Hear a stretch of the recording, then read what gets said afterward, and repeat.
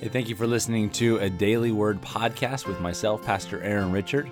And the purpose of this podcast is to just give you a thought to start your day off, to encourage you to get into the Word of God. The Bible tells us that thy word is a lamp unto my feet, and a light unto my path. And I just want to encourage believers to make the Bible a regular part of your day, and especially in those beginning hours of each day as you live for Him. Thank you for taking this time.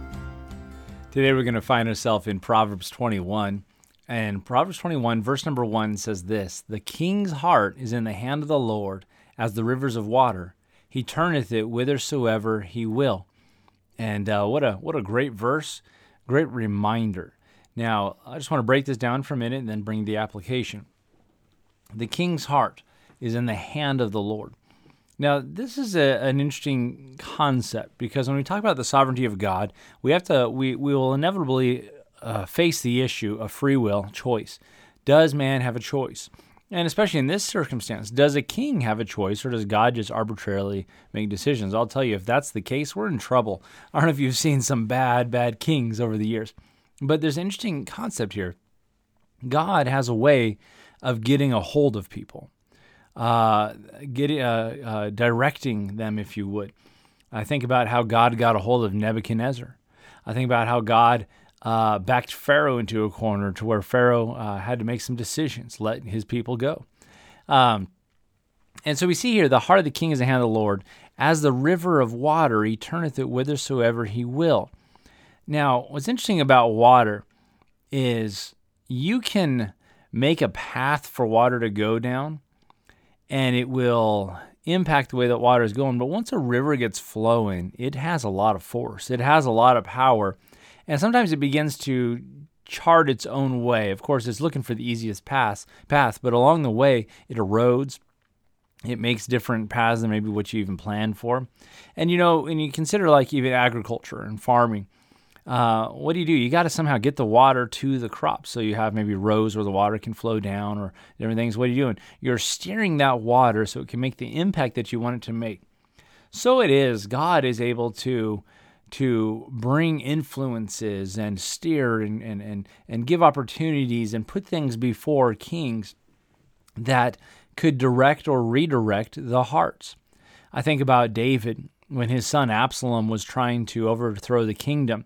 And David had a very faithful advisor there, a servant of his. And he said, David, I'm with you. And David told him, he said, why don't you go and act like you're betraying me? And go there and give advice to Absalom. And of course, David had one of his close counselors who had betrayed him and was now advising Absalom.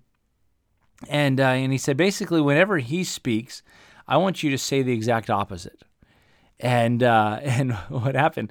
Well, God has a way of even putting bad counsel into place that would turn directions, or contrary counsel that would guide and direct. And what's interesting about this is this, here in America, we don't have a king, and many places around the world don't have a king, and others do, of course. But what's interesting about this, I don't think it's specifically just kings. The idea is kings tend to be the highest in the land, especially when you look in the Bible. Many cultures, the king was next, just under God. Some of them viewed them as God. And I think what this is really helping us see that any authority in our life, God has the ability to course correct. God has the ability to guide, to direct. So many times we try to take matters in our own hands because we disagree with our authorities. It's just not going to work out. When counseling young people, maybe about marriage, so often they'll say, well, my parents just don't understand. What if they're not listening to God about this thing, and I am listening to God about this? And by the way, I'm going to say, if you have godly parents, if you have believing parents, it's likely, it's not likely that you have surpassed them spiritually to where you are discerning something they are not. However, God has principles, and God has laid out some things in the Bible about honoring our authorities and allowing authorities place in our life, giving them veto power, if you would. And I just want to say this. I've seen it many, many times. It is amazing when those trust God through their authorities. Understanding God places authority in my life. And by the way, I want to add to that, even if you have lost parents, that doesn't take God by surprise. Trust your authorities. God can work things out. So you make that a matter of prayer. You make it a matter of fasting even. God can work through that boss of yours. God can work in and through and direct the heart of those parents, of the CEO, of even a pastor that you might think is making bad decisions. And the king's heart's in the hand of the Lord. Authorities' hearts are in the hand of the Lord. And what can God do with that? He can direct it. He can steer it. He can bring influences that course correct and bring it along the way. By the way, he can also remove them. The Bible talks about God's the one that sets up kings and takes down another. He's able to do that even. And so there's some things to keep in mind. Don't be discouraged. Don't be disheartened when you feel like an authority's against you, or you feel like maybe they just don't understand or have the spiritual discernment. Hey, keep in mind whose hand is their heart in, and make that a matter of prayer. Seek God. See God in it. It's amazing in the Bible when it talks about submission, it talks about authorities. It's in the context of unto the Lord. All right? When it says, wives, submit to your own husbands as unto the Lord. In the whole context of Ephesians 5 and Ephesians 6, which talks about husbands loving their wives, wives submitting to their husbands, children obeying their parents, servants and masters. The whole context is Ephesians 5:1, where it says, be ye followers of God as dear children. And so even Peter gives the example that even as Sarah called Abraham Lord, the idea that, Abraham made some dumb decisions, I tell you. We can look through that and say, whoa, watch out there. Yet Sarah was faithful to her husband. And I'm not saying, go into an area of sin, dishonoring God if an authority leads you to, but rarely is it an extreme case like that.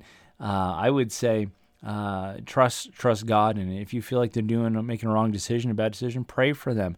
Ask God to steer their heart. And boy, I tell you what, I've seen it in my own life.